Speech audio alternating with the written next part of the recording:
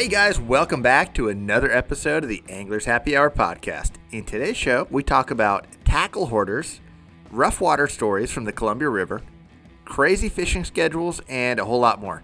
Hope you guys enjoy the show. Before we go any further, I've got to let you know that this episode of the podcast is brought to you by Hercules Tires, the official tire of the Anglers Happy Hour podcast. I've trusted the Hercules Tires TerraTrack AT2 and Power ST2 to get my truck and boat trailer to every event around the country safely for the past 2 years. These tires are long-lasting, quiet on the road, and most importantly, incredibly reliable. If you're in the market for a new set of truck or trailer tires, head over to HerculesTires.com and see why these tires are such an incredible value.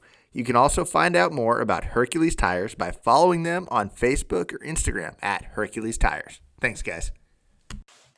All right, everybody, welcome back to another episode.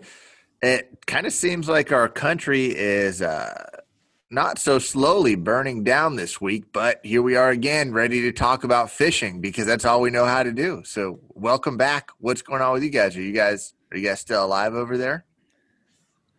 Well, I am alive. Thank you very much. I wanted to see if Rob was going to take that hot potato out of your hands. You'd think the host would queue up one specific person, but I just like to throw it out there and make it more difficult. Yeah, well, I like that, Josh, you're just ready to grapple with the insurrection right off the top. Usually that's not your style, but I'm very much alive. I found the 7-piece Lego set for the Capitol insurrection, but it's on back order, so I'm trying to find something to do with myself in the meantime. But everything's good, man. We're very much just rolling. We resumed wearing the second grade and kindergartner teaching hats. The kids are home from school, so I've been practicing my janitorial skills. I'm a pretty mean lunch lady.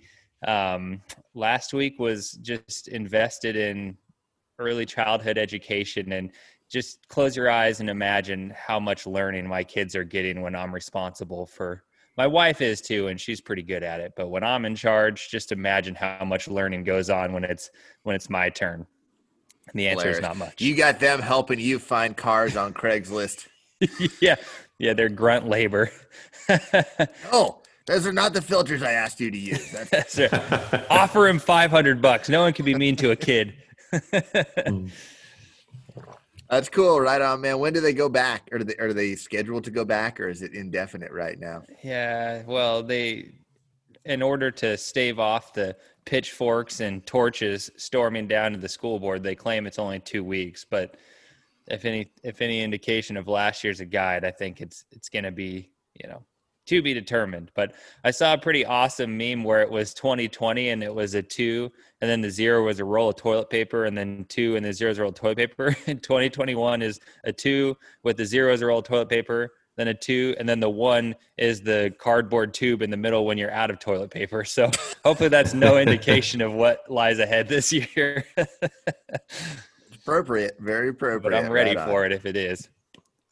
That's cool, man. Right on. How about you, Rob? What are you up to this week, dude? On my end, I mean, everything, my days are just blending together. I'm just working on the house every day. I know that's all I talk about right now, but the quicker I get it done, the quicker I get back to what I enjoy doing. So, have you tiled the ceilings in that thing yet? I feel like you got to be out of places to tile. No, I'm just slow. I'm still on the floor. But you're a perfectionist? You're anal? I bet every gap, if you're doing like 1/8-inch gaps, I bet they all fall in a range of like 3 thou. And if they don't, you like peel them back up, right? Yeah, everything's pretty tight, but I bet it is. Oh my gosh. Whatever. It is what it is. So that's that's all I got going, unfortunately. That's cool. Well, dude, I can't wait for the tour. After you finish up, you're going to post your we're going to announce your address, and then we're going to have a party. COVID's going to be over, and all the listeners are going to be able to come over to your house. We'll have a party at your house, and you can give a tour and show all this nice work you've done. Yeah, we're actually going to have a party, and we were intending on doing a 50th birthday party for me, but I don't think the house is going to be done in that Isn't time, that like 5 years from now when you turn 50? Is that how far into the future you're planning on finishing this? Yes. No, it's actually within the next few months. So. Oh, that's exciting, dude. Yeah. That's awesome, man. Well, yeah, hopefully you're mostly done by then. I doubt we will be. I really don't think we will. I think it's going to go while. But that, that's just because I have a hard time letting go and having other people do stuff, and I just continue to do stuff myself, and it just takes time. So Look on the bright side, dude. How many hot dogs have you eaten outside of a Home Depot in the last 3 months? Are you just like the 0. Home Depot? They don't have the hot dog stand. Imagine that. COVID killed that too? I think so. I haven't seen one. Unbelievable. Yeah. But first homeschooling, now no more hot dog carts at Home Depot. What really is this world coming to? You'd think if you eat enough of those, you'd get immune to coronavirus. On a Friday or Saturday night, if you guys happen to drive up Power Road, like Power and Brown, they have a food truck thing. There's like a Sonoran hot dogs. Dude, there's got to be 40 food trucks and thousands of people every week. Like every weekend, yeah, it's crazy, dude. Like it's mind-boggling. I can't. I don't know. It's not normal for right now, but it's cool to see that they're at least able to do what they do, survive. Yeah. So I think there is a lot of quarantine fatigue because we went back to the old aquarium yesterday as a family unit, and I know there's rules. I don't know specifically what it is, but they reduce occupancy. But it was still like whatever that occupancy was. I think we're all just a little burned out at this point. Yeah. Josh, well, I see something shiny behind you. What is that? That's my new boat, man. Yeah, I had I complained. I'm gonna sound like a real jerk here, man. Complaining about getting my brand new boat that I just got registered. It's such a tough life, But I had a frustrating week because I get this boat in, and hey, man, this is my job. Like I've got stuff going on. I actually had to postpone a guide trip because of my issues, and I'm not doing much guiding. It was like the one thing I had lined up for the week, and it's important for me to get this thing on the water and get it dialed in. Like Red Crest is coming up in a month, and I need to be like ready to go. So I get the boat, and it's just like beautifully rigged. Everything's good to go. It's I'm fired up to get it on the water, but I've got to pay my taxes on this thing before I can get it registered, just with the funky way that I get the boat. So I go to the Department of Revenue like I always do, and they're closed because of COVID. So just not a big deal, just another thing. Like, I'm sure there's a workaround. So there's a phone number to call. I call the phone number, and it goes immediately to a voicemail. We are not accepting phone calls at this time because we are currently overwhelmed and blah, blah, blah. Go to the live chat online where you can speak with a live representative. So I'm like, oh, that sucks. So at least I'll talk to someone live on live chat. So I go and type in my long question into live chat, and within 1 second, I get the automatic reply. We are currently not accepting live chat entries at this time due to COVID. And we are currently overwhelmed and blah, blah, blah. Please send an email to this email address. And I'm like, okay, well, that's the kiss of death because I'll never get an email. You send an email off into the abyss to something you don't know. It's not like the Anglers Happy Hour email where we get one email every 3 months. We're going to reply to that right away. This email is like never going to get returned. So I send my email off, and lo and behold, I get one back. But so I actually was in contact with the person. But long story short, it took me a week to pay taxes. Just to pay the taxes. You would think they'd want that. If there was anything the government was well staffed at, it would be collecting your money. I agree, man. Yeah, it's hard to be a law-abiding citizen these days, man. That's just all there is to it, man. It's a lot easier to break the law than to follow the rules. But I think where you went wrong was you should have approached the Department of Revenue office shirtless with a set of buffalo horns and a bullhorn, and then they would have just opened the door. Just let you right in, yeah. They would have took a selfie with you as you breached him to give him the $84 in tax you owed him to get your registration. Yeah. What I loved was they had 2 security guards guarding the door of the locked building, not one but 2. When I went over there to fend off anyone who might want to get in to the empty building. Interesting. Yeah. Well, it does look really nice, dude. What's the color scheme on that? Is it just black and white? It's black and white, man. I'm really happy with it. It's a sweet rig. It actually looks just like the last one, but it's a Z21 Nitro with 250, the new 4-stroke from. I say new, it's 3 years old now. The motor's been around for 3 years, but I I added one cool thing I got this year on it was I got lithium batteries, which I hadn't run lithium yet, and I got the new charge from PowerPole. And have you guys heard much about the charge? I didn't talk about that on the last podcast, did I? No, tell us about it. You have talked about it, just haven't went into detail, and maybe not even on the podcast, but I know you've mentioned it. So it's cool. I mean, it's been something that it's been out for about a year. A couple of my buddies ran it last year, and I just forgot to order it basically last year. So I made sure to get it this time, and it's like it's a battery charger, but it's a battery like management system. So you connect it to an app on your phone, and you can control it by that, and you can manipulate your batteries while you're charging or when you're on the water to do what you want them to do. So like it's kind of default mode is it keeps all batteries at the same level. So it actually can and I'm talking cranking battery and trolling batteries. So it keeps them all draining like one big battery. So if you're really hard on your cranking battery on a specific day, it's going to pull some juice out of your trolling batteries to keep that cranking battery level, or vice versa. If you want to pull from one side or the other, you can do that. You can just go into the app and set it up that way. The same comes to charging. Like if you feel like you've drained the cranking battery too hard, you can put the emphasis to charge on the cranking battery first, and then once that's charged, it'll take that voltage and bring it to the trolling battery. So pretty cool, man.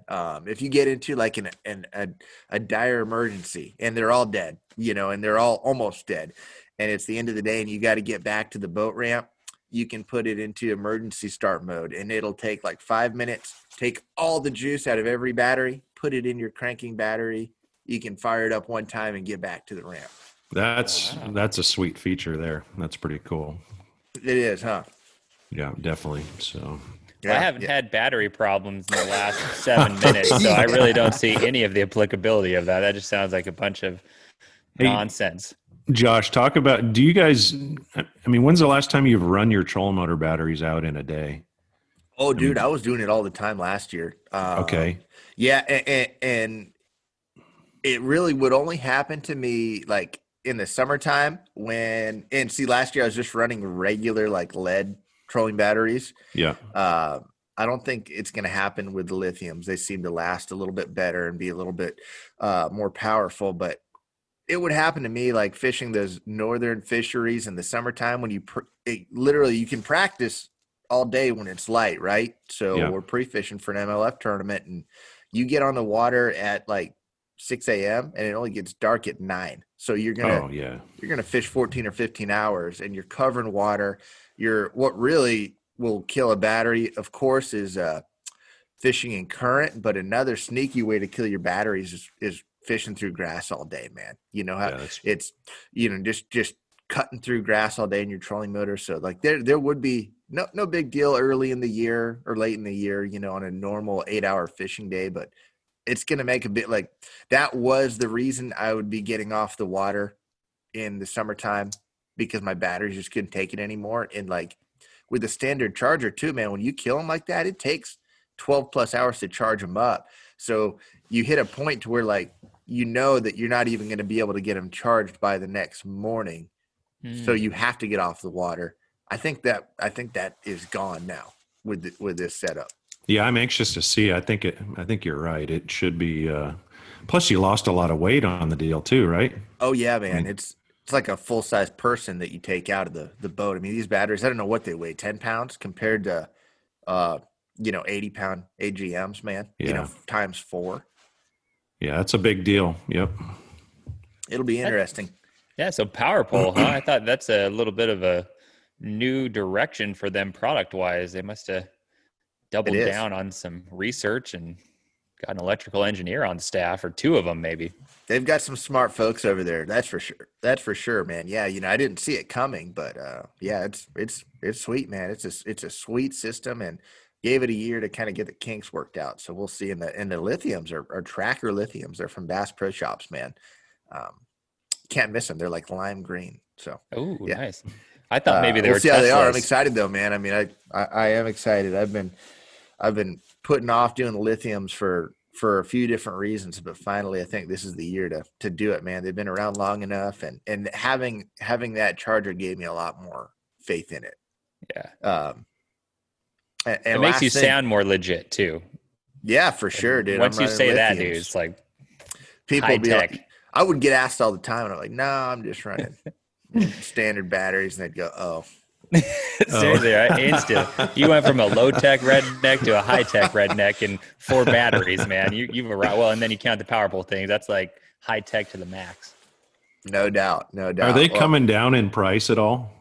Yeah, they definitely are. Just like anything, they're still going to cost significantly more up front, but they last 5 to 10 years, man. So when you take that into consideration, it's you're probably attractive. Saving money, to be honest. Yeah.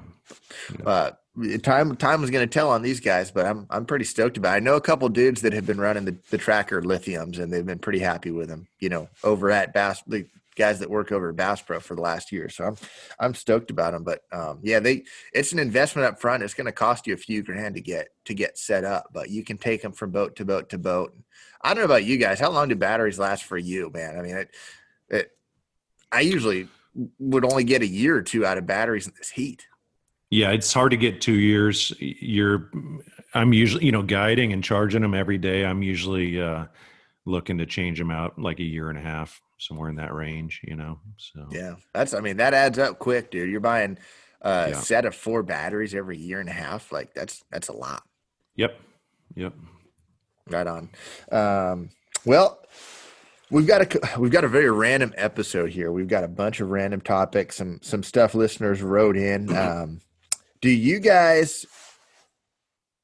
I want you guys to check this out. I should have had you do it before, but as always, we're unprepared. But on the MLF Big Five, which was formerly FLW, their YouTube page, they posted a video of Tom Mansour's garage, like his tackle storage. I think I saw it late last night, so I didn't want to send it to you guys too late. But what a tackle hoarder! I've never seen tackle hoarding like this in my life, and not in a bad way. It's not like he's got stacks and stacks of baits that are falling over and sticking treble hooks in your head when you walk by.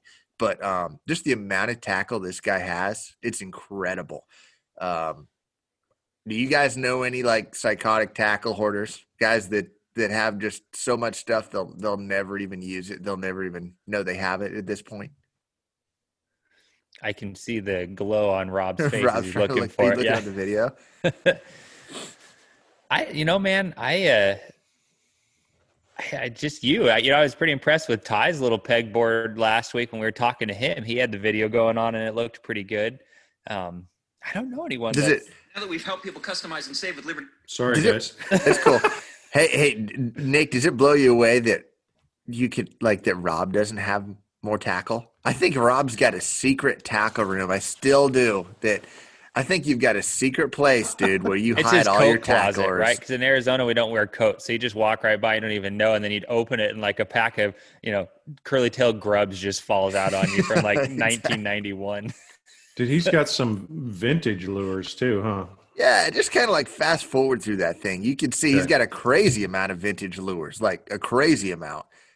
And like halfway through, he starts to go into his tackle that he's actually using, and he's got, for dang near every type of bait, he's got like a deep, clear bin. And these baits are still all in the boxes, like hard baits, like thousands of topwaters, thousands of jerk baits, thousands of crankbaits that he never even took them out of the cardboard box. It's unbelievable.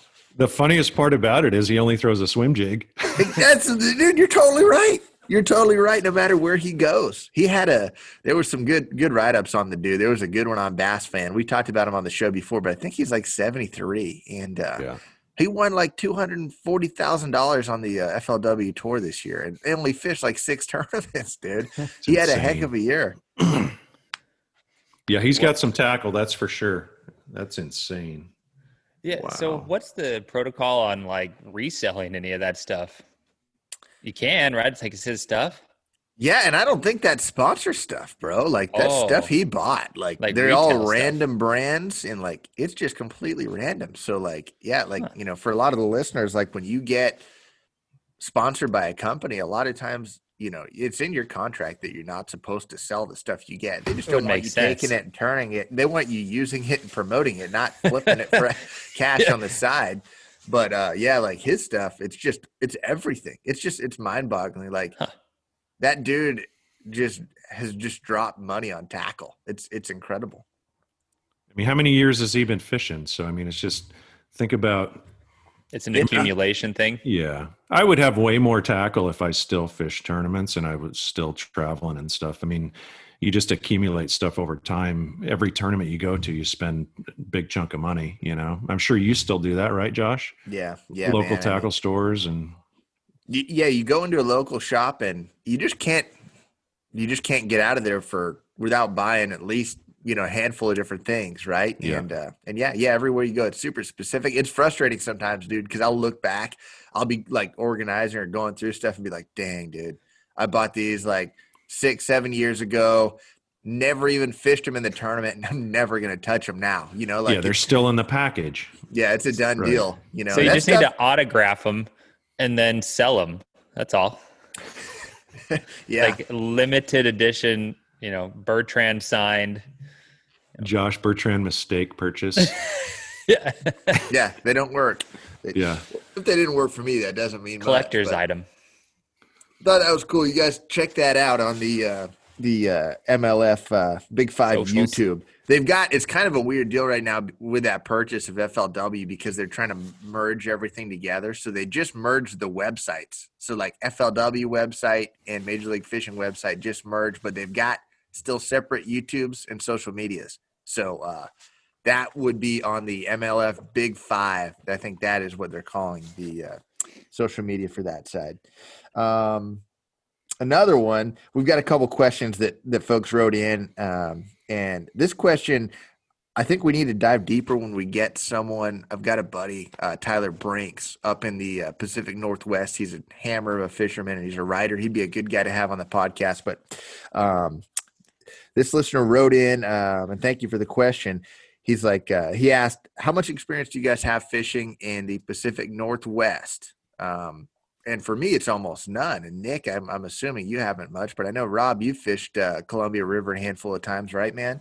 Yeah, I fished, I think every time the Bassmaster Western Opens went up there, I fished it. And that's just on the Columbia River out of Tri-Cities, which is eastern Washington.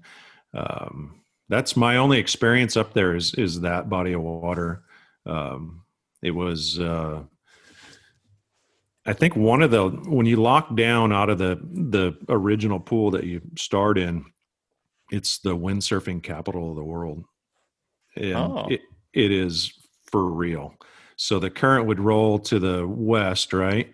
And the wind would blow out of the west. So it would just stand those waves straight up and down, real tight. And you have to stay in the channel. You can't like do a bunch of zigzagging or run a bank like you can on a lake. Like you just have to go straight. Yep. And it was that place would absolutely destroy boats. I mean, it was hard on them because you'd run quite a ways. It was, God, my memory is, I want to say it was like a 50-minute run to the lock. Did a lot of folks lock? Or yes. Do a lot of folks lock?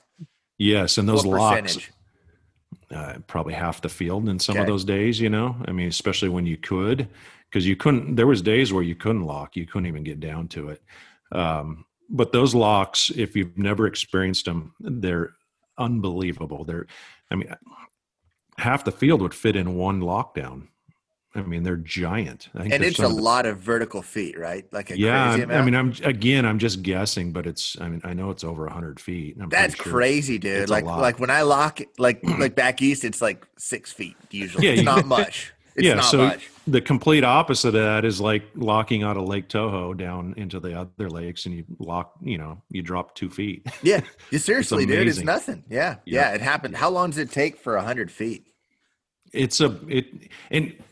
We need to look it up because I don't want to be wrong that it's 100 feet, but it's, it takes quite a while. And the biggest pro pointer I can give you on those deals is get in front of the lock, like get get all the way on, get there early and get in quick and be one of the first boats out, because it's an absolute boat race out of them. You know that Yeah. any lock is that way, dude. It's like scary.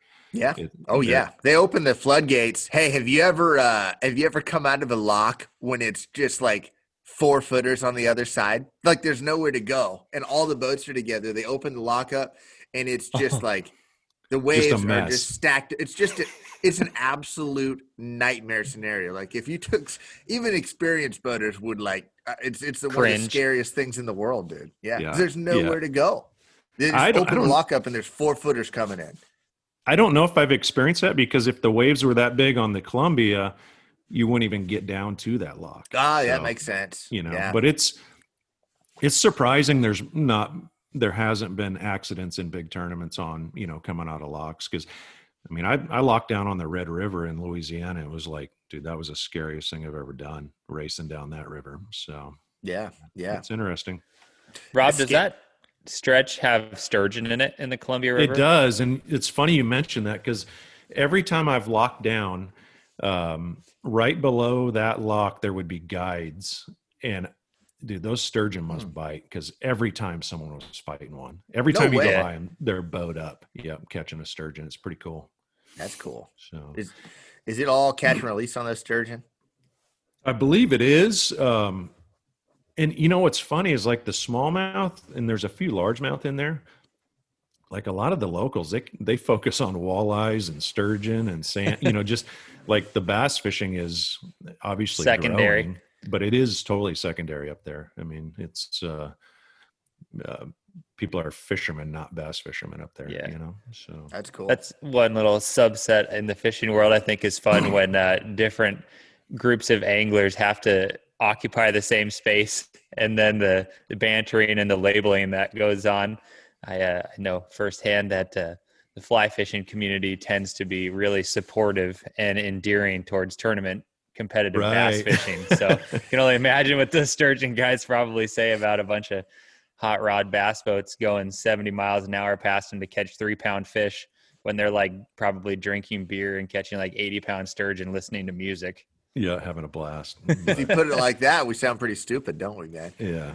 I I recall one day there, the wind blew so hard that nobody could lock down, but it blew so hard in that area. It was so like a pretty Pacific Northwest. You think of an area, you think of a lot of moisture, right? But it was pretty arid and dry in that area. That part of Washington is like desert, isn't it? Yes. The Yeah. It's eastern like side a of the high. state. Yeah. And the wind was blowing so hard when you come to weigh in, or just, I mean, throughout the day, you had grit in your teeth. And it was disgusting, but that was just one day. It's usually beautiful up there. So what's wild is it's an interesting, it's like that high desert landscape. You just don't expect that driving all the way up north like that. Like it just looks like a really interesting place, man. What are the numbers like of fish in there? Like, is it, I know it's a good fishery, but is it prolific, or is it good? It's good, but it's, man, you really got to get dialed in to catch them. Like, and the reason I would lock down is because the numbers were greater locking down. And I had one day, you guys know who Mark Tyler is. He and I were sharing a spot down there. He had one side of it, I had another, and you literally couldn't, like, when you would go to net your partner's fish, if your drop shot was in the water, you'd have one on as soon as you picked your rod up. I mean, it was ridiculous. So good that I'm like, Mark, we need to leave this spot. And it was probably a kiss of death for me, because I said, we need to leave this spot because I think we've caught what we're going to catch. And I said, I'll leave if you leave. It was just one of those deals. You know, I didn't want to leave him there and he didn't want to leave me there. Right. So we decided to leave it. Of course, the wind blew a bazillion miles an hour the next day, and you couldn't get down there. And then the last day we got down there and I started on the spot. He did too. They didn't bite early. I freaked out and left and didn't catch him. He ended up catching them there because he stuck around and they just happened to bite. But it was that was probably my only real memory of a phenomenal fishing, day there. Gotcha. What made that spot so good? Probably just lack of pressure. And they were just piled up on. It was in the middle of the river. I just happened upon it, just graphing around and finding contour changes, and happened to make the right cast, during practice. And Nice. obviously Mark did too. It was really funny. Mark Tyler and I don't know how many times we would be sharing spots. No kidding. He obviously fared better than I did, but He's a good fisherman, dude. oh, yeah. dude's a stud. Yeah. Yeah. So I spent a fair amount of my time watching him catch big fish, but nice guy and a great fisherman. It's a shame he's not still fishing, because he definitely has the ability. So I guided like his brother-in-law one time. really, He's like, my brother-in-law is a professional fisherman, or was, and he tell him like, whoa, that's crazy, man. But was he from Scottsdale? Because I think Mark lived down here for a while, didn't he? yeah, I don't even remember any of it, man. But I think okay. at the time he had moved back east. Like Mark had moved back east already at that point. But how big was that fish that he had, that record fish? Like a 15 pounder out of the something. Delta? 14 something. Yeah. Absolute toad. So That's cool. still the record, right? Yeah, I think so, man. Yeah, I think so, actually. That's cool. It sounds like an awesome fishery, man. I'd love to get up there, but it's like 20 plus hours from Phoenix, and it's a shame there haven't.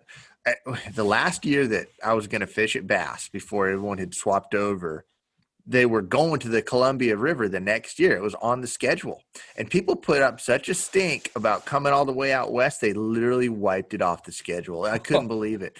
What a bummer. Yeah, dude. Seriously, I mean, it's that amazing. sucked. Yeah. I mean, that was very weak, man. Like it is, the dudes that the dudes that didn't want to travel put up such a stink. They took it off the schedule, but hopefully we get up there at some point. It would be awesome. Yeah. And sorry we don't show more love to that part of the country. We just don't know much about it. And we need to, like I said, I'll get Tyler on it. We can talk a little more in depth about that place and some others. It sounds interesting. I also have probably one of my scariest boat rides I've ever had was up there. Were these like 18-foot champion days, Rob? No, they were that long ago, or did you have like big boy boats? 20-foot nitros, I think, with 200s early on, and then 20-foot Tritons with 225s on them. So legit boats. Yeah. So the first time I went there, the tracker dealer, I think it was the son of the owner, I left my rig there because I went up and pre-fished, left my rig, came back up. So when I was up there pre-fishing, the son of the owner of the dealership went out with me. He's like, we got to run up the Yakima. Dude, like you shallow? Look down. Oh, shallow boulders. And he's sitting in the passenger seat guiding me. I swear the dude had only had a tiller motor aluminum boat. Never had a big boat up there. Oh my boat. Goodness, dude. It was so scary, and we went up there and caught a bunch of little dinks. But perfect. Yeah. Hey, a place like that will make your bass boat feels tiny out in the open water, but it'll make your boat feel like the Titanic. An aircraft when you're up carrier. there, a place like that. Yeah. Yes. Yeah. And I was in no position at that point to be Rip a motor off. Yeah, ripping boats up and having to put them back together. So That's too bad Instagram wasn't around back then, dude, because at least you could have posted a bunch of pictures of those dinks, and your fan base would have appreciated it. Would have made it all worth the while. Yeah, I don't think I had a fan base, but You do now, though. I don't think so. Dude, that made me think of, and then I was, frantically scrolling. Did you guys see, it was a one bass tournament, right? Where the winning team, one of the guys was fishing with a fly rod out of the back of the boat? Yeah, Wild West. Wild West. Yeah. That's worth noting. Good call, dude. Yeah, so it was like Wild West up on Shasta, and float and fly has become probably the top big fish technique up there in recent years, which is crazy. And again, this is just from talking to buddies. I haven't been up there, but yeah, the float and fly, man. So and he physically did it with a fly rod. That was pretty gnarly, man. I've never heard that before. Have you guys ever seen that?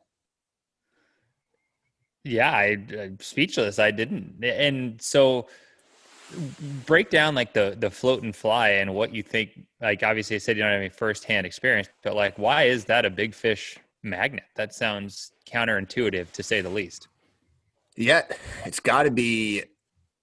It's the spotted bass are such suspending fish by nature. Like Okay. they suspend, unlike smallmouth and largemouth. They love to suspend. They love to swim in open water. Not relating to cover. Exactly. Yeah, and those giant fish are out in that open water eating, trout or kokanee or whatever the heck is in there. That's what's in there, right, Rob? That's what a lot of those big fish eat. Kokanee. Yeah. My take on the spots when they suspend, they still bite though.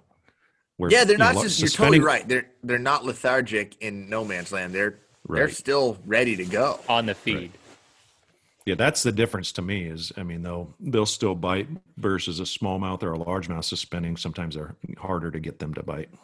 But so my ignorance shines through here. So the float and fly is actually what's attracted them, or is it attracting the kokanee, which is attracting the big spots? That's hilarious. Yeah, dude. Their bass are biting the size. jig. It's like a small hair jig suspended under a float. So they're literally suspending this thing over the abyss. Like it might be 10 feet down. They've got their float is on they've got like a peg, say 10 feet up their line. Right. And their float, they'll cast it out and that little tiny hair jig will go down and then they just sit there. And, it's literally bobber fishing, but it's like high-tech bobber fishing. Yeah. And it's legal because it's not live bait.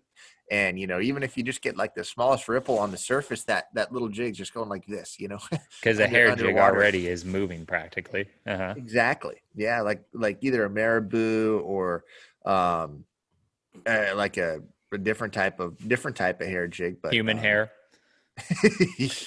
mullet. You gotta get a mullet jig out man. there. Dude, I love teasing. Here, go ahead, I think Rob. the part people are missing in this deal is where the guy did it with a fly rod. I mean, you have to be a highly skilled fly caster to be able to be effective with the fly rod in those situations, don't you think? And then you have to cast around your damn pros power pole charging system and all that madness going on back there. Could you imagine? Like that guy deserves a gold medal. Did you show this to your brother, Nick? I forgot. It's funny when I made the joke about the sturgeon and the people talking crap on bass fishermen. That's what spawned the memory. So I need to send it to him.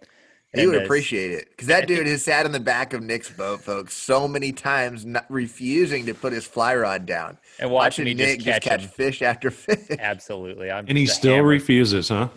Yeah, it's almost like he appreciates the banter and the abuse he receives. And he's had like 2 banner days in like the 10 years of getting his. Where he has he ever outfished your conventional? Yeah, like he's had days where I remember at Saguaro one time, and I don't know if it's representative of all fly fishermen. It's probably not because general stereotypes are only true half the time. But for him, like he's just excited. It could be like, a tilapia fry, and he'd be excited that he caught it. And then it could be like a 17-pound largemouth, and he'd be equally as excited as the tilapia fry. I think it's just like the variety. Well, I think there's some variety involved. So one day at Saguaro, he caught like, I don't know, it was probably a 10 or 12-pound channel catfish on a streamer. And it was the most bizarre fight ever because it just sat on the bottom and he was using like a 6-weight. So it was bending at the top, cork grip.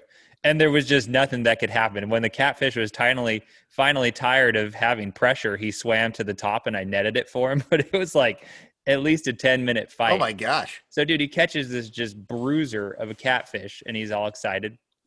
And then like an hour later, same thing, dude. He comes tight and like nothing's going on. He's just bent over and you can tell it's a fish. He's not snagged.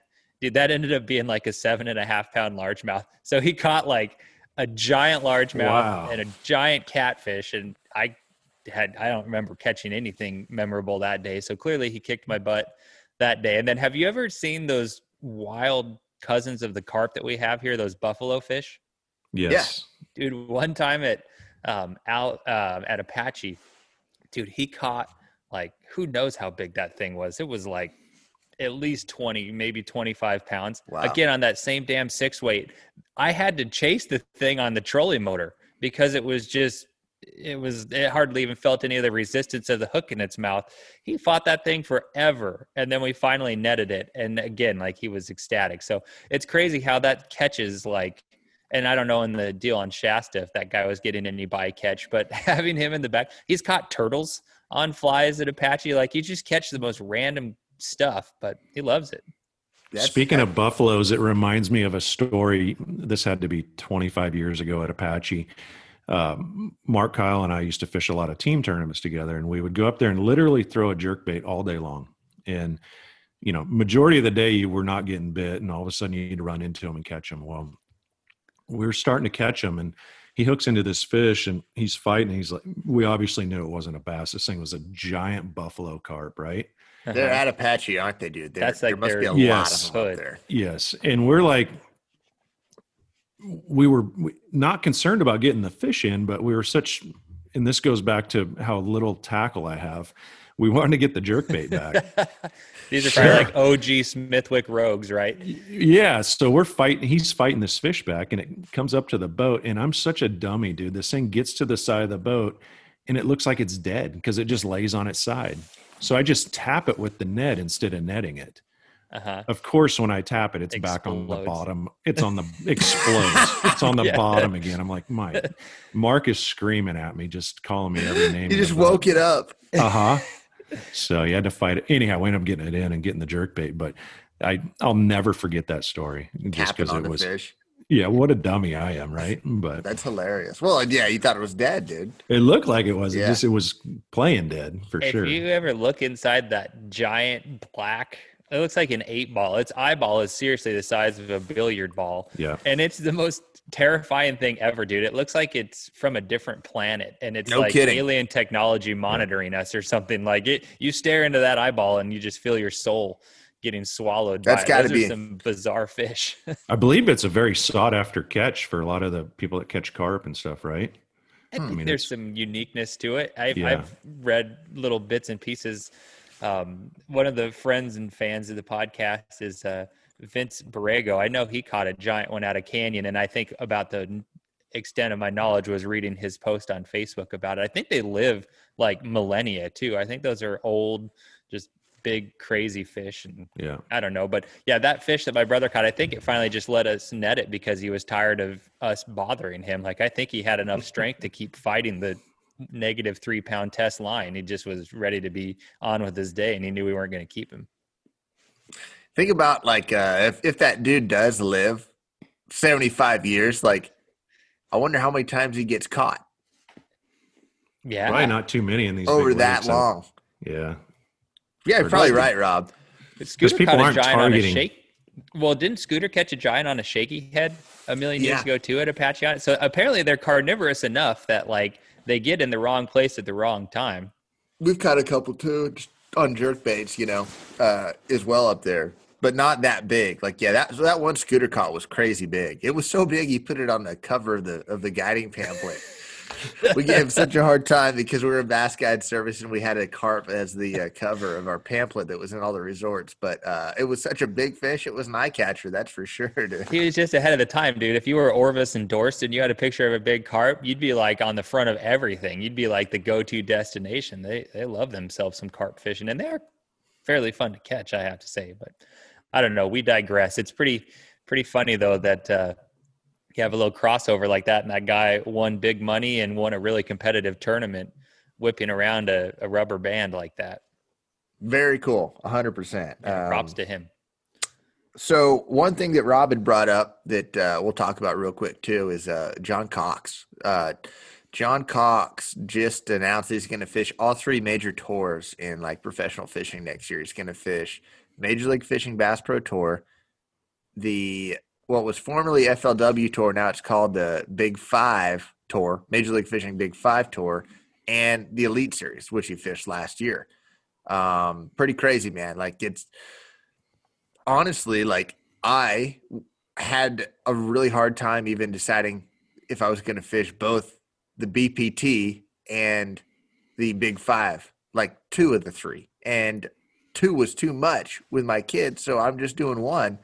And he goes out there and signs up for all 3. How crazy is that, Rob? What is that, like 21 major events? Is that right? Something like that? Well, let's think about it. That's and that's just the bare minimum, right? That's assuming he doesn't like qualify for anything. Yeah, he's definitely going to be in last year's Classic, which will be this summer now. It just got moved to June. So, Did it really? Interesting. Yep. With COVID, Okay. Same lake? I think so. Okay. Yeah, I think so. Yeah, that's a lot, dude. I mean, and that's not over the course of a year. That's over the course of like 6 or 7 months. And that was my struggle. Was like if I was going to do both those tours, I would have only been home for like 30 days out of like 7 or 8 months.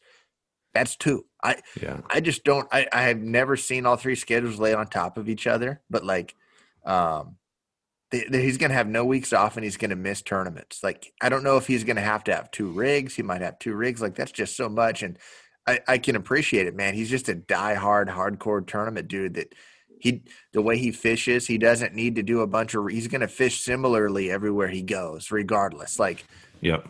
A lot of dudes will conform their type of fishing for the type of fishery they're going to, but he's just going to fish shallow and go into the back of creeks. And if it happens, it happens. If it doesn't, it doesn't. But more often than not, he finds a way to make it happen.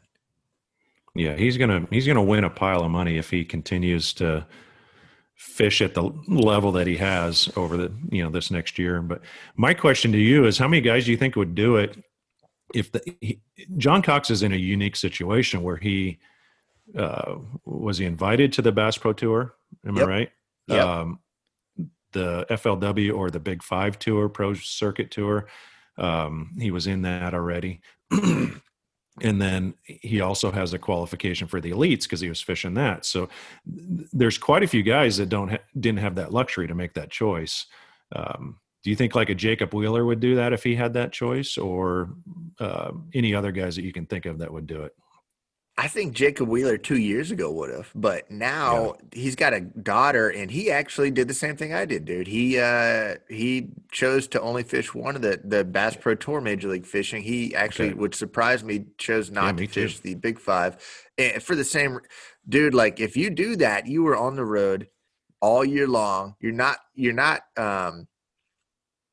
It takes away your time from your family, but it also takes away time to do certain things for sponsors and for yourself. And like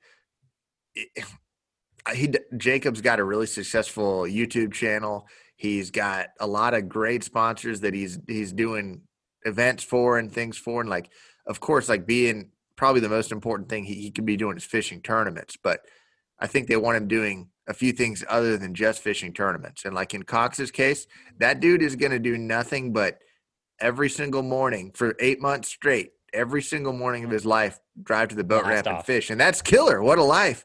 But that's just, I mean, he's completely sacrificing everything else, which is totally cool. But like for 8 months, dude, he's not going to be home for one day. That's crazy. Going out on a limb here, but I would imagine that like marriage counselors would say that that's hard on marriages. I don't know, but maybe that depends on his marriages. wife. I don't know, dude. Yeah. Might save mine. I don't know. Maybe that is the secret to marital bliss. Just leave for 8 months. Pay the credit card bill. You'll be good. No, it's pretty impressive that he's taken that, that he's going to do that. He's probably going to be one of the most watched or followed tournament anglers out there just to see what he's doing. Happens. Yeah. I mean, imagine if I don't know how the tournaments line up or any of that, but as far as overlaps and stuff, but imagine if he qualified for every championship. That would be thoroughly impressive. Biggest feats in fishing. Yeah, and absolutely. it's possible to miss a tournament and still do it. Like it's I think he did it last year, didn't he? Yeah, he made the Big Five championship, the FLW championship, while missing a tournament. So you absolutely can. That's not easy. You can't have any other. You got to slip-ups, be on. But I want to say he was contending for Angler of the Year when he missed one. Am I right? Probably so. I think Probably he was. So, man. Yeah, he was pretty high up in the. So whatever. After the season winds down, and hopefully he's going to be a hard guy to track down, but we should have him on and talk to him after he goes through all this. So, Rob, I thought you were going to follow him personally and document his progress. I think he'd be like our easiest guest. Aren't you rolling out? Yeah, sure. Rob's going to do all the video and stuff like that, the editing and stuff. He's taking Ryan's place as far as on the tech guy. We've upgraded talent. Ryan's out, Rob's in. Yeah. Rob and IT are not two of the things that can be in the same sentence. So yeah, you can't spell Rob without IT. Right. Other than that, not a heck of a lot as far as recent fishing on our side. This week, we had like 3 or 4 guests that we were like on the verge of having come on. It just didn't work out with anyone, so we just recorded solo here. But we have some really cool guests that we've reached out to that we have semi lined up for the rest of the month. So those always make the episodes go really smooth and fun. And I think we've got some good stuff lined up.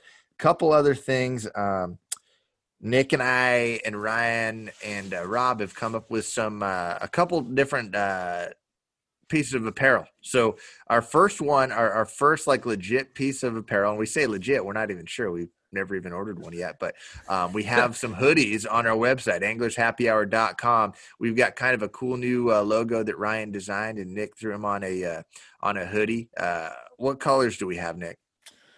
Well, it's kind of like when Henry Ford built the Model T. You can have any color you want as long as you pick black. No, I think we have 3 or 4 different colors. We got light gray, dark gray, white, and then I think we did either a chartreuse or a fuchsia. Nice. No, we have 2 different grays, white and a blue one or red one actually. Yeah, so cool. Check it out, guys. If the winter's winding down, but it's still hoodie weather for another 4 or 5 months. So it'd be something to look at. If you like it, pick one up and tag us. Take a picture and tag us when you get them. It would make us feel good. Ooh, yeah, that would, man. That's like nirvana right there, to think someone is actually listening to us, then would take the action steps of buying said hoodie and then photographing themselves in it. That's like, that would make a year right there. I don't even know. It might have to be one of us. Yeah. And disclaimer, the website was built by one of the people who still thought it was acceptable to be recording a podcast via like truck speakers and like cans of soup and strings and FaceTime. So imagine that it will go flawlessly and everything will be perfect. Yeah. We are not responsible if you don't get your $50 or a hoodie. No, it's going to go great, you lose man. Your $50 and you don't get a hoodie.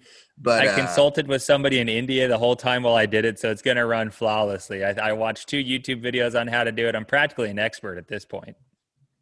Right, Jake from State Farm pitched in. We're hopeful it'll be good, and thank you to anyone that decides to support and do that, man. Appreciate y'all very much.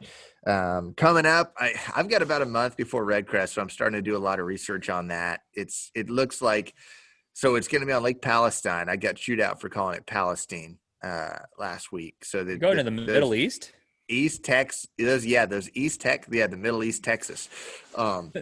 They call it Palestine, and it's a lake that's got a bunch of big fish, but it is chock full of timber. If you guys get an extra second, not that you will, but look at that thing on Google Earth and look at the amount of timber on the upper half of that lake and back in all the creeks. It's unbelievable. Like, it's unbelievable. There's a map card that you can buy, a boat lanes card that you can buy and plug into your GPS. Everyone knows about it. Everyone's getting it. But it's got, a few lanes that you can run to get around the lake from point A to point B and stuff. But a lot of these lanes are like highline ditches, old road beds and stuff like that. So you've got to be so careful when you're driving. If you drift 20 feet out of your boat lane, you're going to tear off your lower unit, man. Yeah. So that's a great spot to 3 props. That's a great spot to break in the new boat. Yeah. It's literally nice break it in. You can get some nice residual damage that can haunt you all year long by starting. There were a couple of times, man, where we would start the year on like a tidal fishery, like where you're in, like brackish water, and to be perfect, man, you just get that salt in right off the bat, first term of the year, and then that way you're just good for the rest of the year. Things can start deteriorating and breaking down right from the get-go. So are you going to try flipping when you get there? Flip the trees?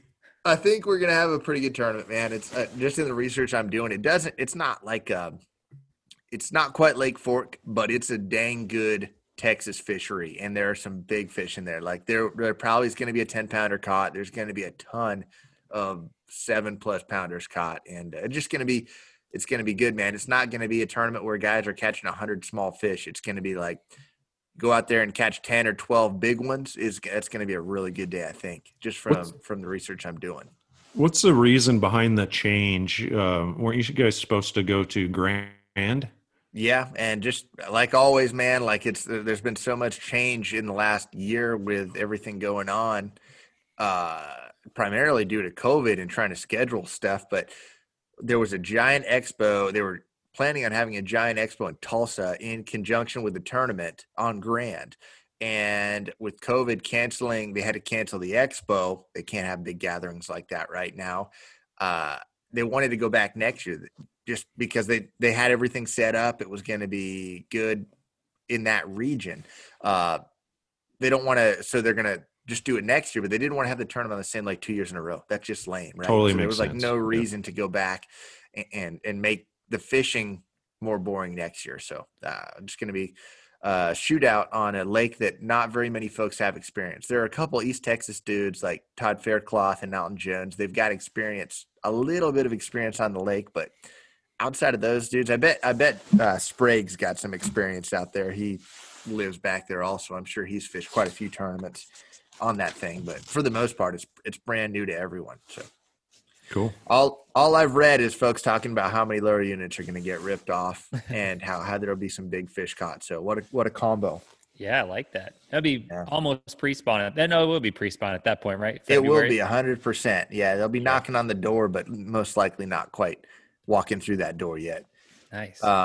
Yeah, that's about it for me, man. What do you guys have coming up over the next couple of weeks? I know, Rob, you're going to continue on the house. Nick, are you going to try to get your boat out now that you've fixed your battery terminals, man? That's what I was going to say, man. You know, you pointed out that I had the slightest bit of corrosion on my battery terminals and posts and all the affiliated stuff. So I repaired that, it looks like, and it only took 2/3 of a can of PB Blaster to finally penetrate all that corrosion to be able to even undo the eye connectors for the wires. So it was fused onto it, huh?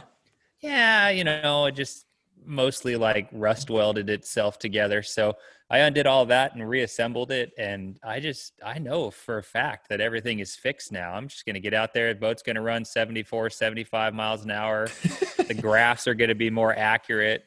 Power poles might even work now. And that's my game plan this week. I'm going to get out. Maybe we'll have like an outdoor education class as part of my homeschooling curriculum this week. And I'll teach kids how to catch nothing. And, we'll practice some of those excuses that we shared with everyone on the video. That's kind of my goal for this week. I'll teach them how to, speak barometer and talk about high pressure, coming in and how the bite had died down from the week before. That's probably what I'm going to teach them.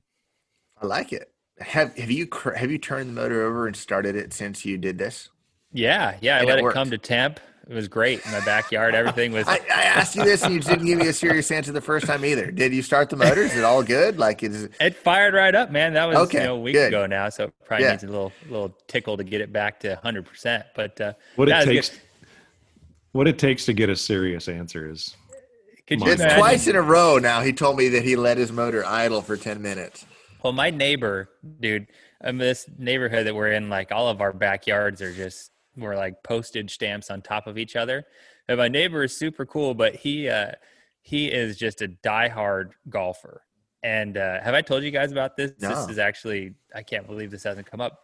And so he's in lending, but he has a little side hustle, and he has a business that installs putting greens. And I thought it was like the boring, crappy, putt golf. Dude, his is like extremely serious. He has a direct replica of the back nine at Augusta in his backyard. No way, man. He has a bridge. All of the greens? Absolutely. No, not even the greens, dude. Like it's like a miniaturized version of it. So there's like dog legs and like whoop-de-doos, and I don't speak golf, but it's hard. I suck at it. And he's got a scoreboard that looks like the actual one. He's got like a 10-foot green clock, like the clock that they have with like gold leafing with his name in it. And so the best part is that our back fence is like 3 feet tall. So he can I can see everyone as they're golfing. Like I make eye contact when I'm doing the dishes with them and like wave to them because it's so unpersonal.